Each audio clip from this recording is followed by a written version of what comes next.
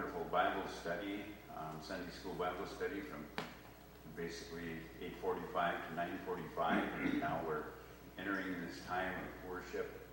And we want to thank all those who support us here at Olivet United Methodist Church by their prayers and their presence, and certainly by their financial giving.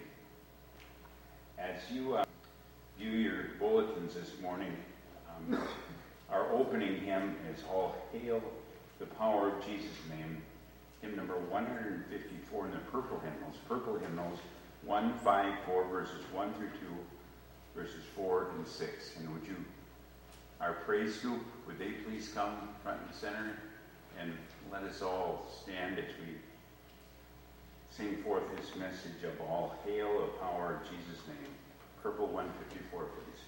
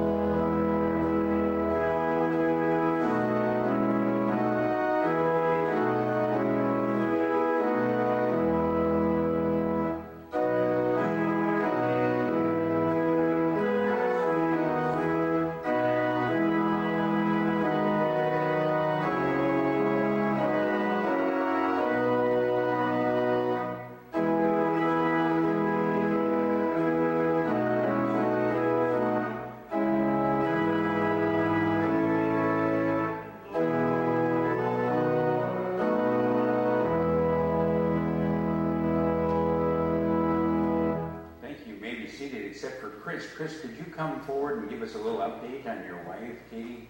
We've been keeping her in our thoughts and prayers. Welcome, Chris, from the Legion Riders.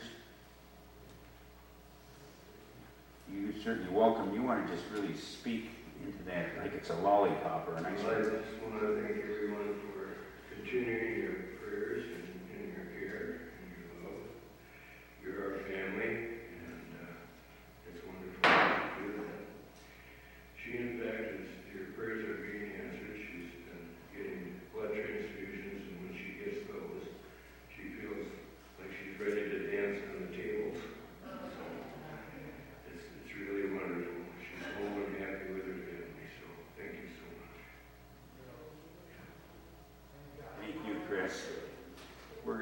our singing and praise group here in a few weeks. Amen. Let's go to prayer. Father, this morning we just want to thank you for the praise report that Chris gave us about his wife Katie. And we thank you, Father, for her near-death experiences and just bringing her back from the brink. When man was saying there was no hope and God was interceding through his master physician of all and touched this wonderful body. We thank you, Father, for her trust and her faith in Christ. We thank you last week for Chris and his daughter being in worship and for Chris being with us and giving us this report today. We also thank you, Father, for last week, for those who attended Joyce Peters' birthday party and what a celebration of life that was. That you've touched her in so many ways and restored her health, and she's present with us this morning with her beloved daughter and son-in-law, Mike and Nona. And we thank you for the faithfulness in worship. Continue to bless Joyce Peters with many years of health of mind, body, soul, and spirit. We thank you for Paul Peterson, Lord. We thank you for his faithfulness and supporting the Olivet United Methodist Church by such a distance. We thank you, Father, for others. We thank you for Janet's sister and brother-in-law being here in worship, and we thank you for their faithfulness in their church back in Wisconsin. We thank you for other members of our congregation today that are so faithful. We thank you for Ira and the Sunday school class. We thank you, O Lord, for Robin Child Care, Nancy, and we thank you for the staff of Twin Cities House of Prayer, J-Hop, and their effectiveness and their financial support of all of it United Methodist Church. We thank you that you called us into a sense of stewardship too. And as we view Scripture today, Luke chapter 24, verses 44 through 49, and those by way of television and radio that can get out their Bibles and prepare by reading Luke chapter 24, 44 through 49. We thank you, Father, for those who need a real touch of your Spirit. I pray for my daughter Hope as she's struggling again with the recurrent Philadelphia leukemia gene. And we pray, Father, that donors would step forward for her blood transfusion and bone marrow. And we pray for others, Father, that have been on our prayer concerns too. We pray for the Reverend Wayne Swanson and his twins and Eli, who recently took his life. We just pray that you'd be with the Swanson family and for the United Methodist Church as they grieve this tremendous loss. We come to you, Father, just asking for your transforming grace, just as you spoke to the followers on the road to Emmaus, that you would speak to us on the roads of life that we have. We all walk those roads of Emmaus where we need a special favor and a touch and a healing from your hand, Lord. We thank you for Tina being with us, for Mike and Tina and their marriage and her faithfulness and treasurer. And we just thank you, Father, that she's with us and she's having a good day. And we pray that the good days would be more than the bad days. We pray for other members of our congregation that may have silent needs and prayer requests. We thank you for our faithfulness of our organist, Clarice, and her family and her needs. And we pray a blessing upon our music. And we thank you for the restoration of our praise group as they have come forward leading us in worship, and how we missed that praise, because the Bible says that we enter into the presence of the Lord with praise and thanksgiving. Father, open our minds, our bodies, our souls, and our spirits to that attitude of praise, and so that the attitude encourages our aptitude, which encourages our altitude, because we want to fly high as the eagles soar. We want to soar on wings of eagles this morning as we struggle with certain things in our lives and in the lives of those that are precious unto us. We pray all this asking and blessing on your scripture according to Luke chapter 24, 44 and following, as you taught us all to pray, saying together, Our Father, who art in heaven, hallowed be thy name. Thy kingdom come, thy will be done, on earth as it is in heaven. Give us this day our daily bread, and forgive us our debts, as we forgive our debtors. And lead us not into temptation, but deliver us from evil. For thine is the kingdom, and the power, and the glory forever. Amen. As I mentioned earlier, our scripture reading today is taken from Luke chapter 24, 44 through 49. As Mike comes and prepares to share his message, let us turn to that scripture in our pew Bibles. If you haven't, you can bring your own personal Bible with you. It's found on Luke chapter 24. Luke chapter 24, verses 44 to 49. It's dealing with an important resurrection appearance of Jesus, and we have evidence of his sharing Christ. Reading now from Luke chapter 24, verses 44 through 49 on page 90 and 91 of the New Testament here. May God bless the reading and the hearing of his word today. Then he said to them, These are my words that I spoke to you while I was still with you, that everything written about me, Jesus, in the law of Moses, the prophets and the Psalms must be fulfilled. And then Jesus opened, say it with me, opened their minds to understand the scriptures. That was the first act that you and I need to incorporate when we read and study diligently our Bibles. We need to ask that Jesus would open our minds to understand the scriptures. And then Jesus said to them, Thus it is written, that the Messiah is to suffer, and the Messiah is to rise from the dead on the third day. And then what would occur? And that repentance and forgiveness of sins is to be proclaimed in his name to all nations, beginning from Jerusalem. You are witnesses of these things, and see, I am sending upon you what my Father promised.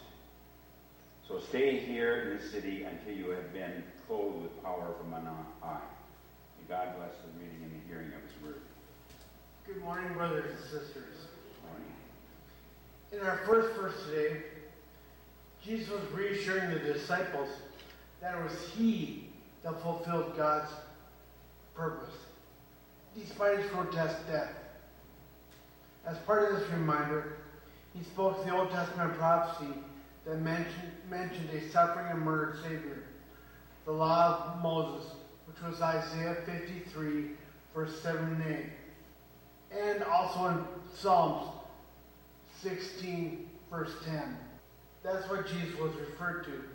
These two texts were scripture in the Pentateuch, so they were biblically the only writings of God. Please realize that suffering and death was always the work of the Messiah, as proposed and purposed by God the Father. That suffering was absolutely necessary to complete the Lord's work of bringing us, me and you, back into being children of God. Not one particular Old Testament passage refers to all four aspects of Jesus: crucifixion, his grotesque death, entombment, and resurrection. However, one Old Testament scripture comes very close. Luke either alludes or quotes it in both of the books, Luke and Acts. The Old Testament verse I speak of right now is Isaiah chapter 53, verses 7 and 8. It reads, He was oppressed, and he was afflicted. He opened not his mouth. By oppression and judgment he was led away. And as for his generation, who considered that he was cut off out of the land of the living, stricken for the transgression of my people. Verse 47 talks refers to the news of forgiveness of sins beginning in Jerusalem and then traveling throughout the entire world. Prior to Jesus, the news and acknowledgement of God was concentrated specifically in Israel. After Christ, the news of God's love and personal relationship with us should and does spread throughout the entire world. That's exactly what the good news of Jesus Christ has done. It began in Jerusalem, and even to this day, is still spreading throughout the globe. In verse 48, Jesus tells his disciples that they were witnesses of these things. The Greek word used here for witness is martyria. This word not only means the event is seen by someone, but also means that they share the event and what they witnessed to others. As Christians, we have that same exact responsibility to others to teach and preach and show others how Christ lived and what he said. Christianity is not a spectator sport. It is not. We don't just simply accept Christ and sit around on a couch waiting to get to heaven. That is not how it works. What is your responsibility and my responsibility, every responsibility for every person on the earth, is to not only read the words of Christ and about his life, but to model them for others. Think about it. You're sharing Christ with anyone. It could be a mechanic 2 years ago or a school child 10 years ago. What you shared with them could get them there so they can join you in heaven. It is our responsibility and duty to live by Jesus' words in life, by example, and spread the news and life of Jesus Christ. We need to share his words, works, and actions to others, or at least display them for others' sake. Because we are literally the hands and feet of Jesus Christ here on earth. If we just sit around and don't show Christ what he said and did with our words and actions, others won't witness Jesus Christ and his power. When you show someone Jesus Christ and his power, you are showing them your Savior. You're showing them your ticket to heaven. You want company in heaven. So do I. Christ isn't just a to and for us Savior. He was a through us Savior. Don't keep it to yourself. Don't keep it secret. Always remember, thanks to the Holy Spirit, he works through us. Not just to us, through us, for the sake of others. Amen and hallelujah. Because we contain the Spirit he died to provide us with, we are never alone. You feel alone sometimes. I know I do. Sit down in a chair, maybe eat something or watch TV. You're not alone. You have the living, loving Spirit of God within you. Keep that in mind when you're feeling alone. You're not alone. He provides with us. We aren't alone. We have the very power and love of our loving Father God within us to touch other people within our grasp. On our last verse, he finally told the disciples to wait in Jerusalem until they had received God's gift for them and for us as well. The Lord's journey on earth will be completed with the giving of the Word and Holy Spirit to every tongue and nation on earth. Thank you. Have a blessed day. Amen.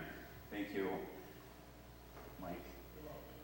Any of you that are Target shoppers, you want to put a good word in for Mike. He certainly deserves a raise. Thank you.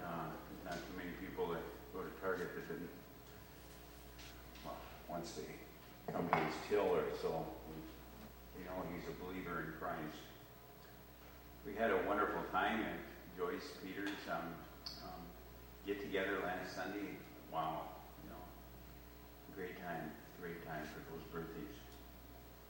We find in our scripture today many truths, and we observe firstly that in these verses that Mike elaborated on so distinctly, the gift which our Lord bestowed on his disciples, such as you and I, immediately before he left the world. Now keep in mind there was his death, burial, resurrection, and anticipated ascension into heaven. And here we see that immediately he bestows a certain gift.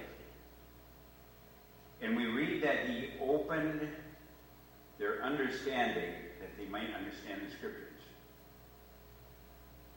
I oftentimes come to the altar before I come to the pulpit, and I ask the Lord to open my understanding.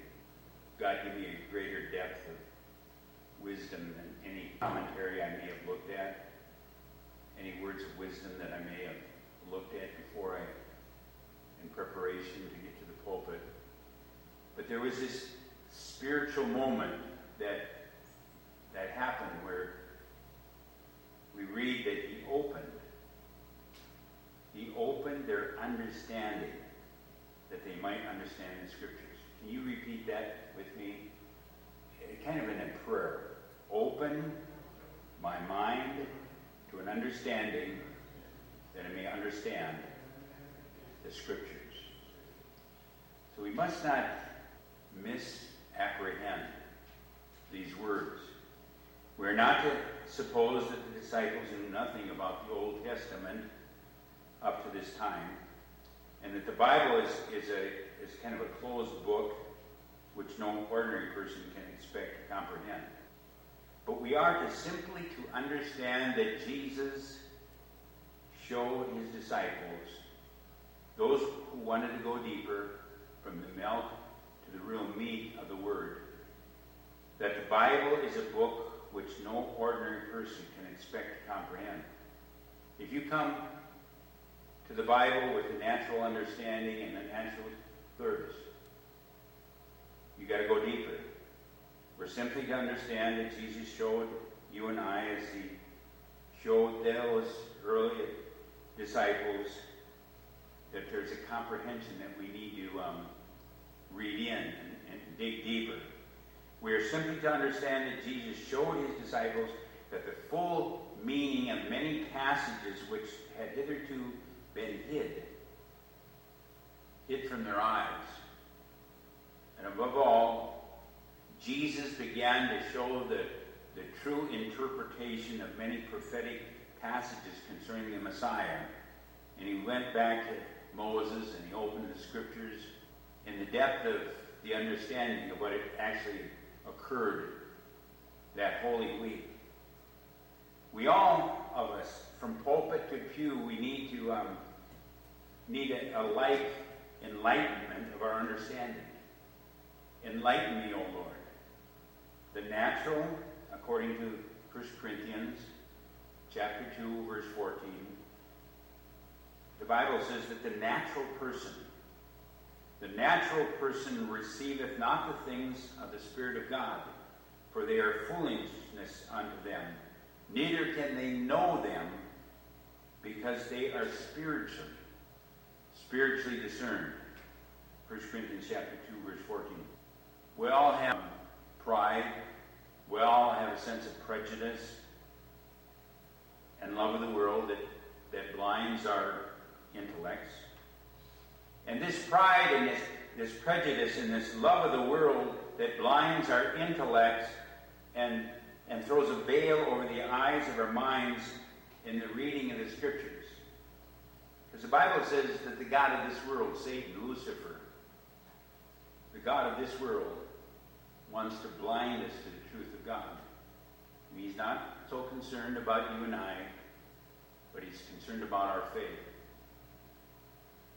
What we put our time into, our trust into. We see the words, but we do not thoroughly understand them until we are taught them from above, from the Holy Spirit. Jesus, that desires to read in the person, the one that desires to read the Bible with a sense of prophet, must first ask the Lord Jesus to open the eyes of their understanding. by the Holy Ghost, by the Holy Spirit. Human commentaries are very useful in their way, and to study them and study other books that lead and enrich and enhance our understanding of verses and chapters. But the help of good and learned people is not to be despised, but there is no commentary to be compared with the teachings of Christ. A very humble and a very prayerful spirit will find 1,000 things in the Bible which the proud and the self-conceited student will utterly fail to discern. Let us observe, secondly, in these verses, the remarkable manner in which the Lord Jesus Christ speaks of his own death, on the cross. Jesus does not speak about his death as a misfortune, or as a thing to be lamented, but as a necessity. He says, it behooved the Christ, the Messiah, to suffer and to rise again on the third day. The death of Jesus Christ was necessary for your salvation and my salvation, for the situations in life that we encounter. His flesh and his blood offered in sacrifice on the cross were the life of the world, according to John chapter 6, verse 51. The life of the world. And without the death of Jesus Christ, as far as we can see, God's laws never could have been satisfied. Sin could never have been pardoned. Humans could have never been justified before God, and God could never have shown mercy to us. The sense and the cross of Christ was the solution of a mighty, mighty difficulty. It untied this vast knot. It enabled God to be just and yet to be the justifier of the ungodly, according to Romans chapter 3:26. He was to be just, but he was also to be the justifier. It enabled humans to draw near to God with boldness and to feel that though we being sinners, we might have hope. Christ, by suffering as a substitute in our stead, the just for the unjust, has made a way by which we can draw near to God. We may freely acknowledge that in ourselves we are guilty and we deserve death, but we can boldly plead that one has died for us, and that for Jesus' sake, believing on Jesus, we claim life and acquittal. His body was broken for us, his blood was shed for us.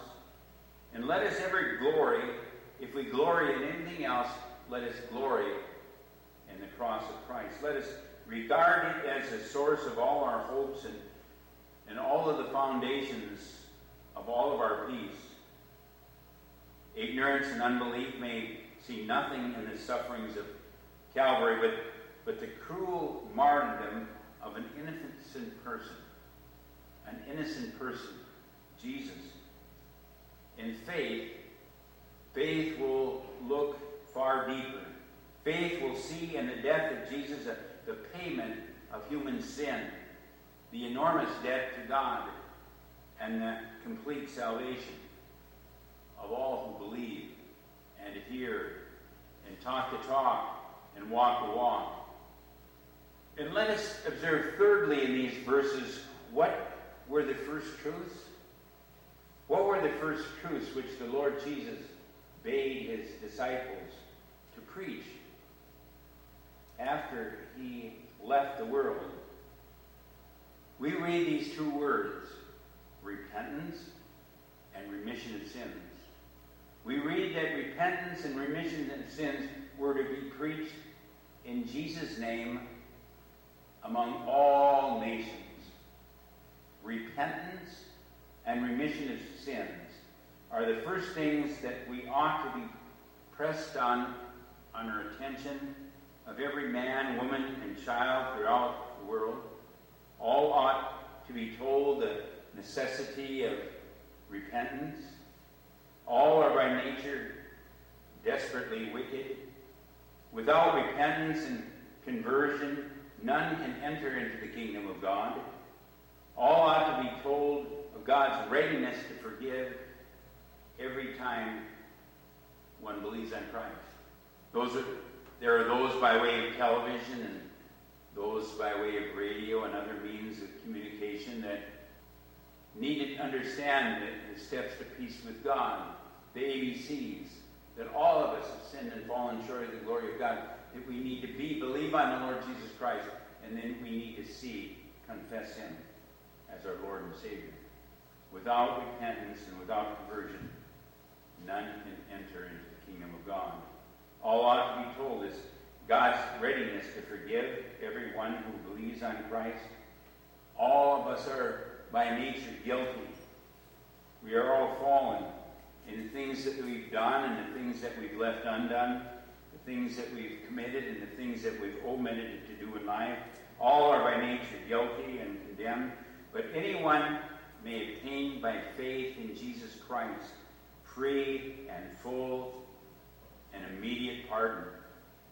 All, not least, ought to be continually reminded that repentance and remission of sins are inseparably linked together. Not that our repentance can purchase our pardon, because pardon is a free gift of God to the believer in Christ. But still it remains true that a person impenitent is a person that's unforgiven. One that desires to be a true Christian must be experientially acquainted with repentance and remission of sins. These are the principal things that are true in saving religion. To belong to a pure church, to hear the gospel, the good news, and to receive the sacraments are great privileges. Great privileges of Christian. But are we converted? Are we converted? Are we justified? If not, we are dead before God. But happy is the Christian who keeps these 2 points continually before them, that repentance and remission of sins are not elementary truths. Truths that are very prominent, that are milk before babes. That the highest standard of sanctity is nothing more than a continual growth in the practical knowledge of these 2 points. And the brightest of saints is a person who has the most heart-searching sense of their own sinfulness and the lives and the liveliest sense of their complete acceptance in Christ. And let us observe, fourthly, what was the first place of which disciples were to begin preaching. They were to begin preaching at Jerusalem.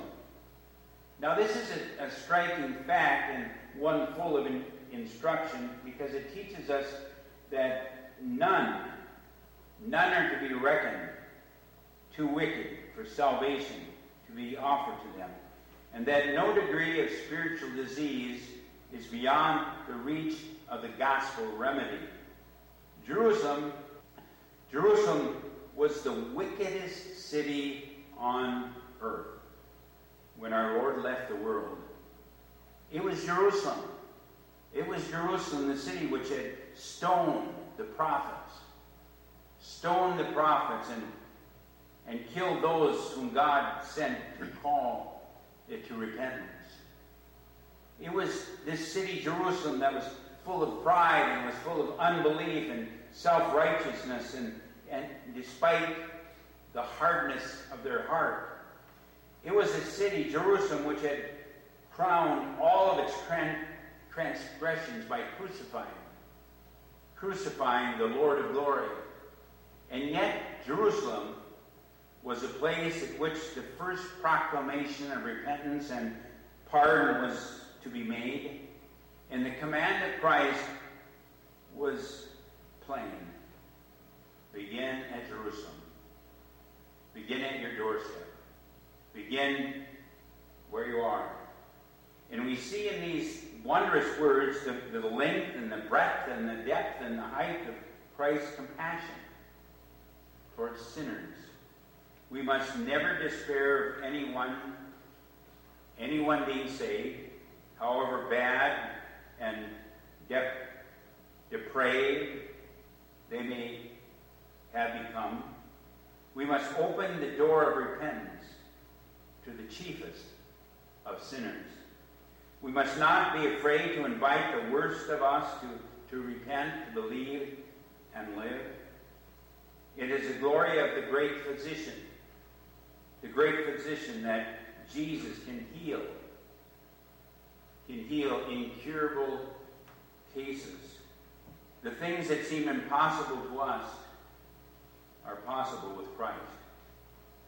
And let us observe in closing this morning, lastly, the peculiar position which believers are in, and especially those who truly share Christ, and ministers in the pulpit and ministers in the pews are meant to occupy. We are meant to occupy until Christ comes again in this world. And our Lord defines it as an expressive word, and he says, "Ye are my witnesses." If we are true disciples of Christ, we must bear a continual testimony in the midst of a very evil world. We must testify to the truth of our Master's gospel, the graciousness of our Master's heart and the genuineness of his teachings, the happiness of our Master's service, the excellence of our Master's rules and walk in life, and the enormous danger, yes, I say danger and wickedness, of the ways of the world. Such a testimony will doubtless bring down upon us the displeasure of many humans. The world will hate us as it did our Master because we testify of it that its works are evil, according to John chapter 7:7. We call the world for what it is. Such testimony will doubtless be believed by few comparatively, and will be thought of by many offensively and as an extreme. But the duty of a witness is to bear the truth, to bear their testimony, whether they believe it or not. If we bear faithful testimony, we have done our duty. Although like Noah and Elijah and Jeremiah, we stand, and we may stand almost alone. What do we know of this witnessing character? What kind of testimony do we bear? What evidence? What evidence do we give that we are disciples of a crucified Savior? Is there enough evidence to convict you of being a Christian? Like Jesus, are we, according to John chapter 18, verse 14, are we like Jesus, not of this world? We are in the world, but not of this world. What marks do we show of belonging to Jesus, who said, "I came that I should bear witness unto the truth"? John chapter 18, verse 7. But happy is the one who can give a satisfactory answer to these questions, and whose life declares plainly that they seek a country, they seek a home called heaven. Father, this morning, with every head bowed and every eye closed, and those by way of television, radio, YouTube, and Facebook, we need to ask ourselves, what do we know of this witnessing character of Christ? What kind of testimony do we bear? What evidence do we give that we are disciples of a crucified Savior? And like Jesus, are we not of this world? We're in the world, but not of the world. In what marks do we show of belonging to Jesus, who said, I came that I should bear witness unto the truth? Jesus was the truth, the life, and the way, and no one cometh unto the Father except through the Son. And happy is the one who gives a satisfactory answer to these questions, and whose lives declare plainly that they seek a country, a home where there's no more sickness, no more suffering, and no more death. Eternally with the Savior. With every head bowed and every eye closed, would you say this prayer with me? Dear Jesus, help me, O Lord, to be a witness, to give evidence in what I say and what I do for Christ. In Jesus' name, amen. As we turn to our offertory prayer, would you read this prayer together with me? Ever-present God, who speaks in thunder and earthquakes and in the softest voice, whisper, we long to hear your voice over all the noise of the world this day. In a world so divided and polarized, we need to hear not only the voice of the shepherd, but the cries of other sheep who are being marginalized, forgotten, and abandoned. May the gifts we offer today be our response to hearing the one who speaks in the language of love and compassion. In his holy name, amen. You may remain seated as we turn to our offertory hymn, Because He Lives, purple, number 364. And after that hymn is completed, we'll ask you to stand for the doxology.